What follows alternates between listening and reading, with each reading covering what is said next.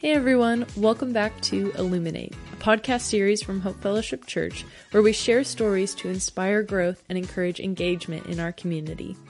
I'm Hannah Bowen, Worship Arts Coordinator, and I'm co-hosted by Nathan Beer, College and Connections Group Pastor at Hope. And today we're joined by the legendary Kris Kilgore. Those of you who've been coming to Hope for a while might recognize him from times he's spoken in years past, or maybe you're privileged enough to know him as a friend.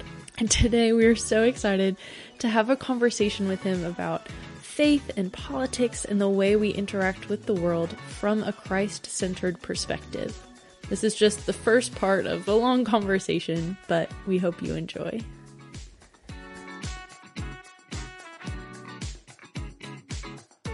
We are joined by none other than Kris Kilgore.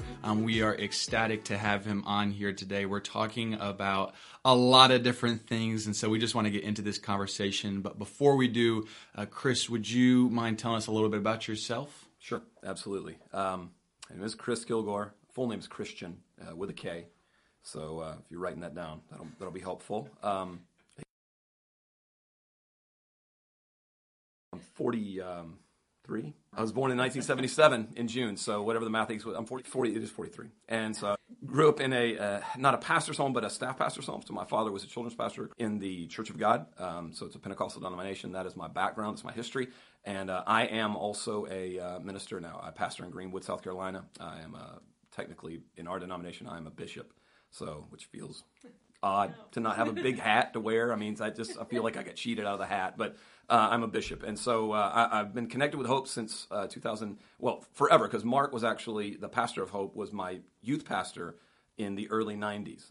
Mark had a mullet, and I still have a picture that I'll run across every now and then of Mark with this flowing mane and really like this gigantic purple short sleeve shirt and a tie. It was wonderful. Anyway, but he was my youth pastor, and so he left to he joined the assemblies, and then he obviously eventually planted Hope. And so in 2008, I started visiting as a speaker, and as a humorous intro story, for the first week that I came to Hope, I just came as a visitor, just to be a part of things because I was going to preach the next week. And so I do have a long beard, and it was much longer then, and my hair was longer then. And so some of the people at Hope actually thought I was homeless because they were in the storefront, and that was not something that didn't happen.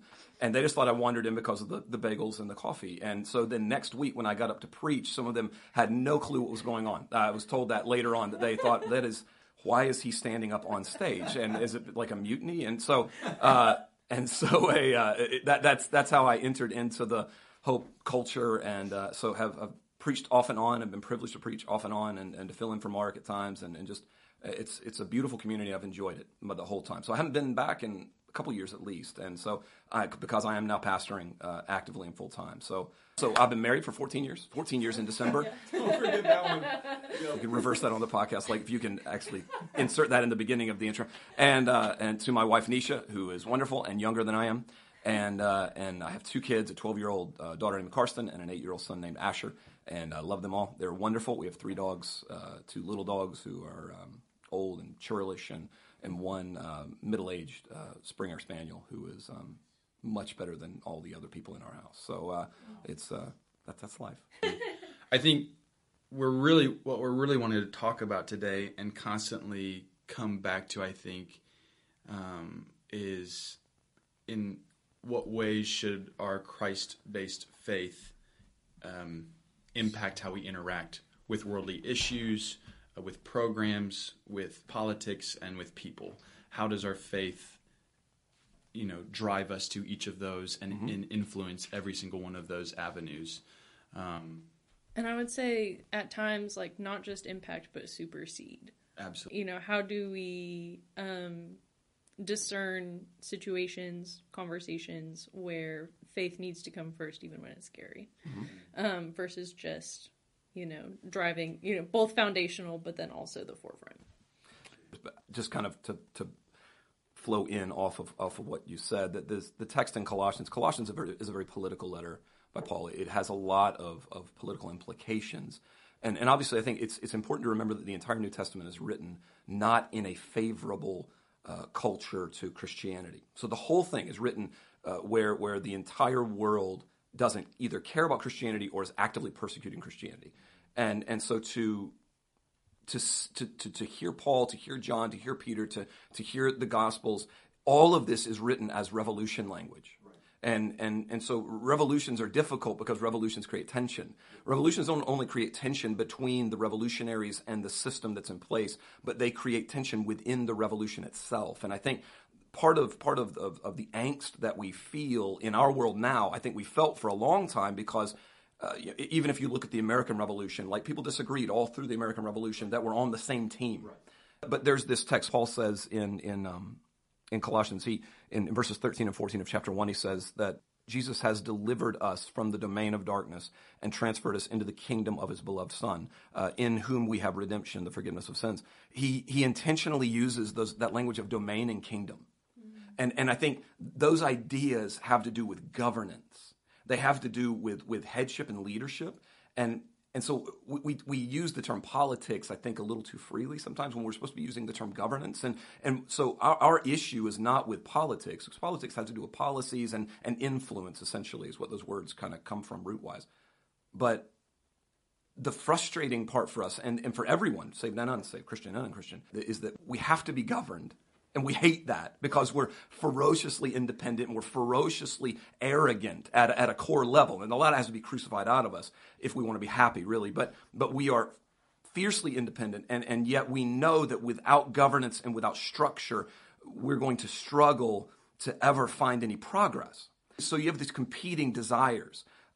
One is for progress and advancement, and the other is for independence and autonomy. And those things don't work together well. And so even within the same revolutionary, like within my heart, myself, there is this war going on. Then you put me into a church filled with, there's this old rabbinic expression where if you have any two rabbis in the same room at one time, then you have three opinions. The church literally works that way. So whatever the amount of people you have in the room, multiply that by 1.5. That's the amount of opinions that you have in that room together. Then you take that group and pit it against a world that believes differently about spiritual things and deep things. So it's a topic of great passion for most everybody at this point. And so I know that whereas my intention is to be dispassionate about it, to try and approach it more academically, spiritually, there's always going to be a part of me that gets frustrated like that. So I've watched college football long enough that line is really blurred. Like when you cross into that kind of stuff. So, well, and I think that's the ironic part of this conversation is that we're addressing something to where, as Christians, we need to have that almost our faith informs everything, and yet we feel sometimes so passionate about it that even though we're having that discussion, it could easily slip into the opposite of that. Yeah. Jesus wasn't a Republican or Democrat, and people would honestly just probably have mass hysteria over that. Well, the ironic part is that it starts out with, I know, but you can't be a Christian and be a this. So it's always like, I can't disagree with you because technically you're right, but I really disagree with you and I have to tell you why. I mean, it's so strange because there's such a harsh division between thought and feeling in politics. It's so bizarre to me that we are so reliant on something like this to be a source of hope. I realize how important order is because chaos is something that we hate and change is something that we hate. And chaos is like change exploded. And so we hate even good change, but we want order to the point that we're willing to sacrifice so many other things. And I think it's an indictment on humanity for one thing, but it's an indictment on the church especially because I get it for 4,000 years. Like I get that we wanted that order because after Eden there was nothing other than chaos. But after Jesus comes, it's supposed to create a different context for us to think through these issues. And we've done, for 300, 400 years, we did it great. Until Constantine. Post-Constantine, we've done a terrible job of it. And so we've got 1,700 years now of history when things were supposed to be different, that they haven't been as different as they should have been. And that's frustrating to me. I mean, because I'm in that soup too. Like I'm being cooked in the same pot. When we talk about politics and Christianity and how faith is supposed to inform us, there will always be a chasm between where we are and where we want to be until the fullness of revelation takes place.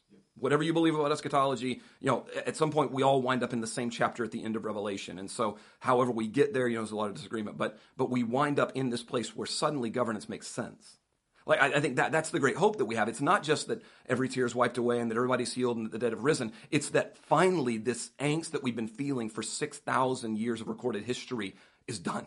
Like, it finally makes sense that there is one God who is going to rule and lead, and we are not going to hate him for ruling and leading.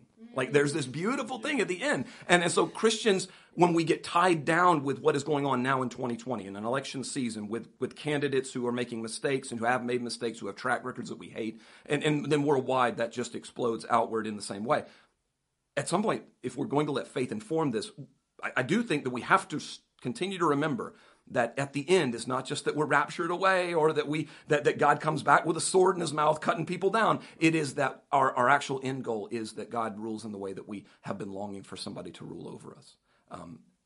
The rebellious children finally figure out that the parent has loved them enough to walk with them through the journey that they needed to become people who are happy and fulfilled. So that's about as shotgun as I can work through the last half of the New Testament. But it's a good shotgun.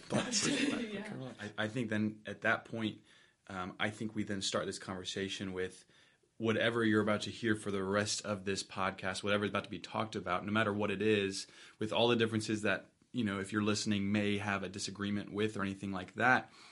How then do we continue to love those who think differently, who act differently, who believe differently, not necessarily Christ crucified, Jesus' oneness with the Father, none of that necessarily. Mm-hmm. So let's just take away those 7 principles, right, that are foundational to the Christian faith that the early church fathers said these are foundational and these cannot be skimped out on it or not believed to be a Christian. But all those other things, everything that the body of Christ becomes divided over, how then do we continue to love those that think differently? And then maybe another sub-question to that is, where is that line of agreeing to disagree? And this person, I need to step into their life and correct something in their life about the way that they're living, about what they're thinking, about what even programs they're supporting, about all of these things. Where is that line of that's their belief, that's how they've interpreted this verse, vice versa type thing? What would you say to all of that? Sure. First, I think it's a curious question because it's not a brand new question. How do we love people who disagree with us? How do we love, even if you take, again, how do we love people who are diametrically opposed to us? Because at some point that the Great Commandment does not necessarily specify when it says love God and love people, love your neighbor as yourself. Neighbor doesn't necessarily mean, the saved people. Neighbor means the people who live in the same neighborhood as you. And when it's a Godward perspective, the earth is the neighborhood. And so how do we love people who are completely, like, how does a diehard capitalist love a diehard socialist? Like, at some point you're talking about things that have formed and informed people's identity. The pushback is that we don't want to affirm someone who we believe is wrong because we're afraid of allowing somebody to continue in wrongness. Because I think, to our credit, we think that that's detrimental to them as a person. That is me giving a lot of credit to people who may not be motivated in that way, but I hope that we are. I hope at our best we disagree with people passionately because we actually believe what we're saying and we want them to have a better life. But the ironic thing is it compromises what we believe if we don't love people. Like, when we say, how do I love people who disagree with me? Well, at some point, you're not called to agree with everybody. You are called to love everybody. Like, that's what God said first. And so it shouldn't be that tough for us to sort of hang the primary motivation of our heart on what God said was primary, instead of moving straight to secondary and then allowing primary to be bolted onto the side.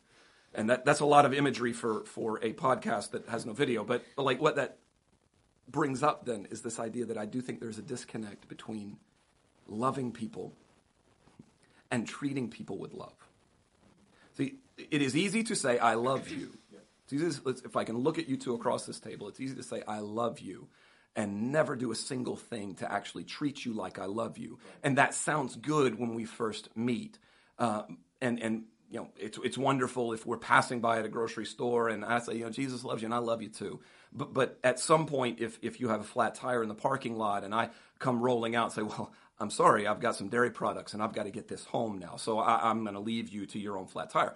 What I'm doing is I'm telling you one thing and I'm acting another way. It is not enough to use love as language. It has to function in praxis or it doesn't work. It's not the same thing. And so I think when you start reading through like 1 Corinthians 13, are we treating the people who we disagree with like 1 Corinthians 13 tells us to?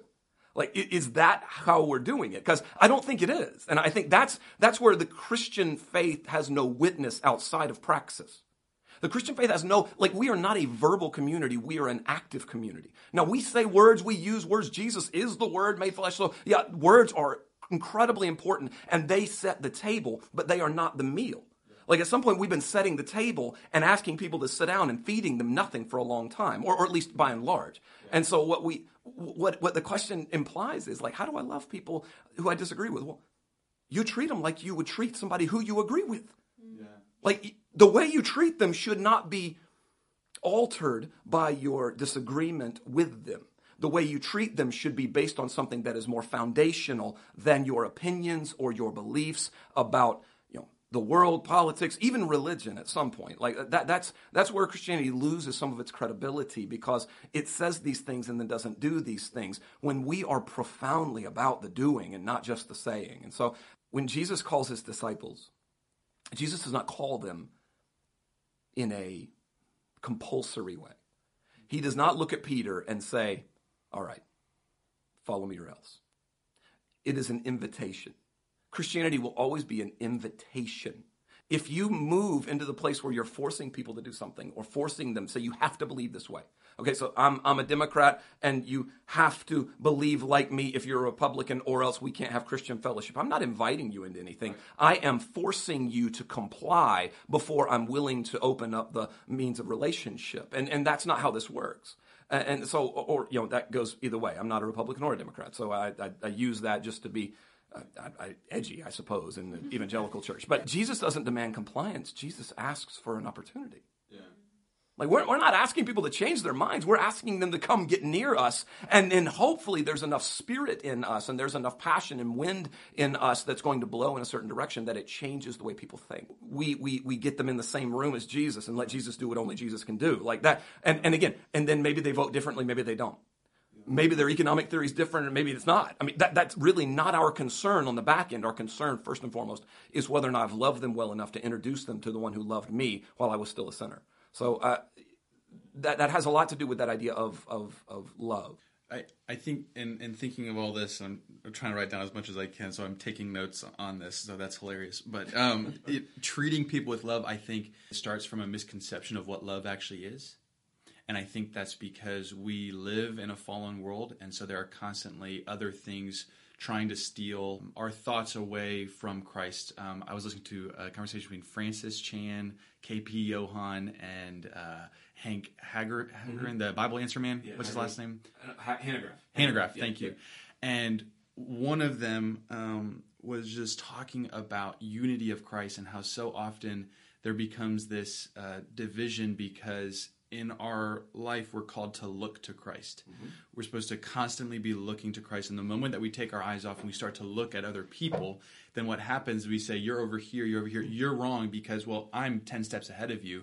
But in reality, if we're not looking to the, as he calls it, the crystal Christ, mm-hmm. then we don't realize that we're still 10 million miles away. They're just 10 million miles and 10 steps away, right? And I think if we're always coming at people from that perspective of I am just looking at Christ. And that doesn't mean we just ignore everyone else. It means I'm looking at Christ, and that provides this humility in me that then allows to treat people with love. Mm-hmm, mm-hmm. And I think that that a lot of times, and I find myself doing this all the time, where we have pride start to seep in, where we say that I cannot be wrong because this is how Scripture is interpreted. If I had $5 for every single time I have changed a viewpoint on some theological position in the Bible, I would be more than a trillionaire, right? And that's just as I'm continuing to search for truth. We search for truth wherever it may lead us, right? They said that last night in that discussion that I was listening to. We search for truth wherever it leads us, but all of that takes humility. Treating people with love takes humility because we have to come at it from a point of just because I am treating this person with love and truly loving them doesn't mean that I'm agreeing with everything they say, even if they think that's what it means. Yeah. And I think that's where our pride starts to step in is, well, I can't love this person because if I do, then they think I agree with them, but I don't agree with them. So I just have to let them know that I don't agree with them before I step in and love them. And then at that point, the love has been divided because now it's this love, but at the back of that person's mind that you're treating with, if you're truly treating with that person with love, they're like, well, they've just said that they disagree with every single aspect of my life, essentially. Mm-hmm. And so it's this constant balance of the way that I think we do that balance well is by constantly coming at it with this viewpoint of humility through the gospel. Yeah. That if we're truly looking at Christ, we see how far we have to go as well. We see that we don't know everything, and we are also on this journey of truth. Whether you're 23, 40, 60, 100 years old, even if you're 100, you still are on a journey for truth. And we don't get that full culmination and revealing of truth until whatever you believe about what you said about eschatology, whether you're in heaven right when you died. We don't even get into that in this discussion, but I think that's where the misconception starts is the treating people with love. And I really want to emphasize that because I think that's so important, is that it's not just saying you love someone, it's showing that you love someone. Yeah. I feel like there are three big ideas that you both hit on that I want to really call out for a second. One, that if you're loving someone and having trouble loving someone because of a certain viewpoint you see in their life or a certain behavior you see in your life, and that's disrupting your love for someone, your love is conditional. That's the first red flag, that you are practicing a conditional love, which is not what we're called into.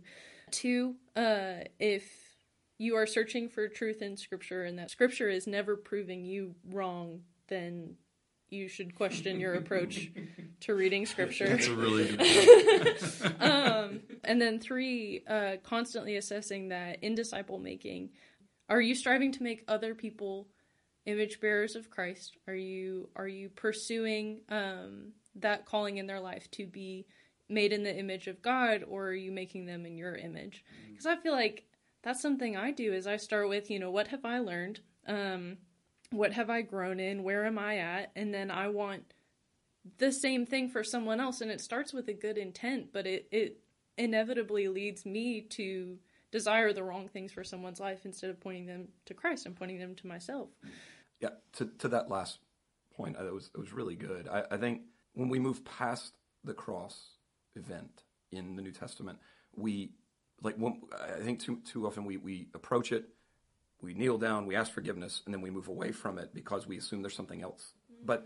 But the cross event is the crux of not just the gospel, but it's the crux of all freedom. And so there's this scene in Pilgrim's Progress where Christian walks up to the cross and he's wearing this backpack that's been weighing him down, and he's been carrying all of this burden, right? And he finally makes it to this place, and he looks up at this cross, he gazes, and he realizes that when he leaves this moment, he doesn't have to carry this burden anymore. And so he takes that knapsack off and he drops it over on the side of the road, and he's set free from the things he's been carrying. And I think at some point, I would just kind of push back on myself and everybody else in this season, in this culture, in this environment that we're in. Are we less burdened because we're talking about politics, or are we more burdened? Because I think if we're more burdened, then we're not experiencing the freedom the cross is supposed to bring us. That's why we come back and gaze upon Jesus in the Gospels and say, I don't have to carry this anymore. I don't have to be angry with people because they disagree with me anymore. I don't have to feel the tension. This is dividing households. Yeah. This is dividing generations. It is creating a moment in our culture that is going to be hard to walk back, because it's not just we're getting to a cliff. I mean, people are just willingly jumping off of that cliff. And that is some of those decisions people are making, some of the words that are being uttered around dinner tables, some of the phone calls and text messages that are happening in families that have been close for years are dividing them in ways that are going to be almost impossible to repair outside of miracles of grace. And I just think at some point, as Christians, we're supposed to walk back to the cross and say, you know what? 25 years ago, I was here for the first time and I was set free. But I've accumulated a ton of stuff over the last 6 months, and I don't want to carry it anymore. And Jesus says, come to me, you who are weary and heavy burdened, and I will give you rest. I'll take your yoke, you take my yoke. We'll walk this out together so that you're free. And at some point, that's what the cross does for us in this kind of season. That's what the gospel does. It doesn't just save people. It sets people free who have been saved already. And that kind of example, that kind of humility for Christians to say, I need this again.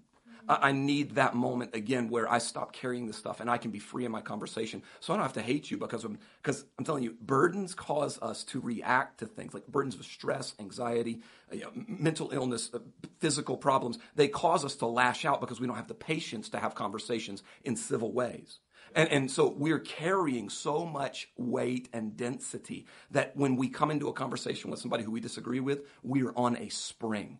And all they've got to do is hit that trigger, and suddenly we launch at them with all of the weight that we've been carrying that they had no idea we carried into the conversation. And so that creates this tense, warlike sort of environment. And that atmosphere cannot bring freedom. War doesn't bring freedom. War brings two losers, one who fought better than the other, but they both lost because there's always casualties. God says, I don't bring casualties. Death in my life brought life for everyone else. And so when you come to that death that was central, and you lay down all the other stuff that you have, then you will come back to life. You'll be risen with me again. And so I think that freedom that comes from centering on what Jesus did, because there's a humility. And that was, when you mentioned it, that was what triggered my mind. The humility that it takes to say, I know I was saved, but I need the cross again, is the humility of dying to the things that we've been trying to hold tightly to. Because I feel like we can talk about programs and politics and all of these things, and those things maybe should be touched on. But I think what you just said is something that should always remain the central theme of any conversation that we have.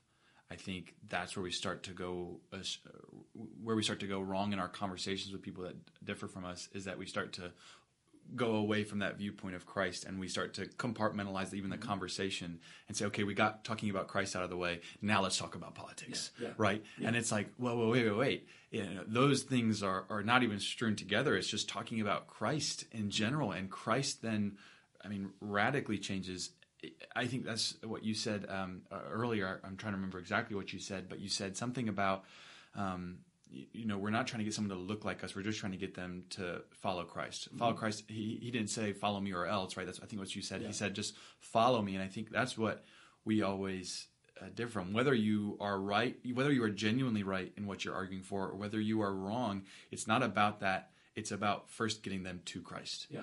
And I think whenever you sever that bridge, we then are not fulfilling a call that God has placed in every single person's life. And that may just be too brutal. We may just need to cut that out. But I think that's really the main thing is we have to keep Christ the center of every single conversation that we have, whether it's about programs, politics, food, maybe everything in life. Mm-hmm. And I think as long as we're coming at it from that perspective, we can probably still go wrong because we're humans, but I think that that's a good basis to start from is that understanding that I need Christ in every compartment of my life. I can compartmentalize other aspects of my life. Work stays here, family's over here, all those things, but Christ should be over every single one of those, and we're constantly working towards it. The first church in Revelation 2, the Ephesian church that John is told by Jesus, I want you to write this to this church.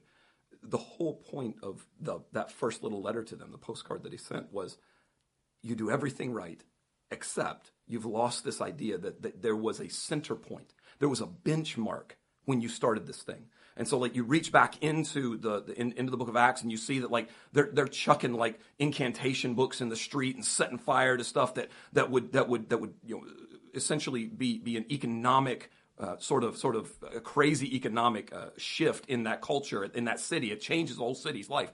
And he says, in the beginning, you didn't care who knew what you were. You just knew that I was enough. And you didn't care what they saw in the streets. You just knew that I was enough. Now you've gotten all the systems, and you've gotten the programs right, and you've gotten your doctrine right, and you're worshiping like you think you should. But you've lost that center point. You've lost that gravitational pull into what is most important. So what you said is so powerful, because if we're ever just getting Jesus out of the way so we can talk about something else, almost like it's just a compulsory thing, where Jesus is the prerequisite of the conversation and not the primary point of the conversation, we will lose out on the ability to actually have a conversation that leads to transformation.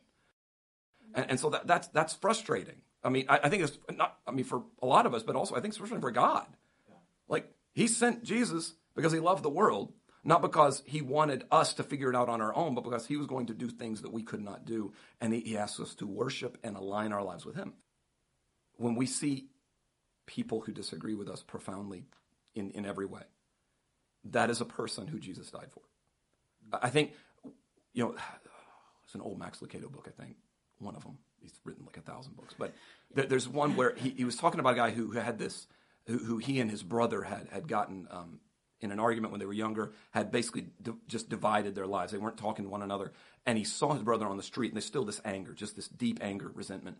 And so their paths actually cross, and he said he looked at him in the face for the first time in years because they just avoided each other's lives. And he said when he looked into his face, he saw the face of his father. His brother resembled his father so much, and he could not maintain the anger because of the resemblance that he had to one that the guy loved. I think when we see other people, if we can see the love of God toward them, it changes the way that we see them. And so suddenly it's not about an argument, it's about a relationship. And so, I mean, at some point we should envision people in front of the cross with Christ hanging there, bleeding for us because of the great love of God. And if you can remain angry at somebody after you've seen what Jesus went through because of them and because of you, the same thing, if you can be angry with them for that, then maybe the cross hasn't affected us like it should have. Because I don't think there's any way to remain angry at somebody who God loves that much. Not for long. You can be frustrated, you can disagree, all those things are fine. But when we see them through the lens of the cross, it changes everything. People are not numbers, and people are not positions, and people are not points of view. People are souls who God loved enough to die. That should soften us. It should soften us, I mean, profoundly in this season, regardless of who's running and putting ads out.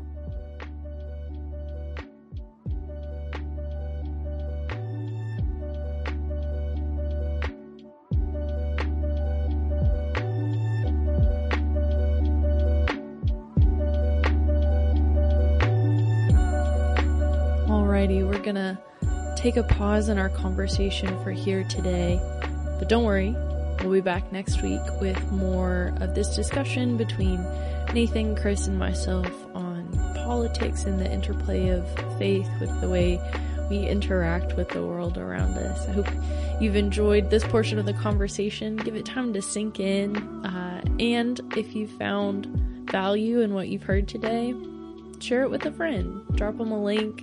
Let them know about our podcast, get the word out, and we'll continue the rest of this discussion right here next week.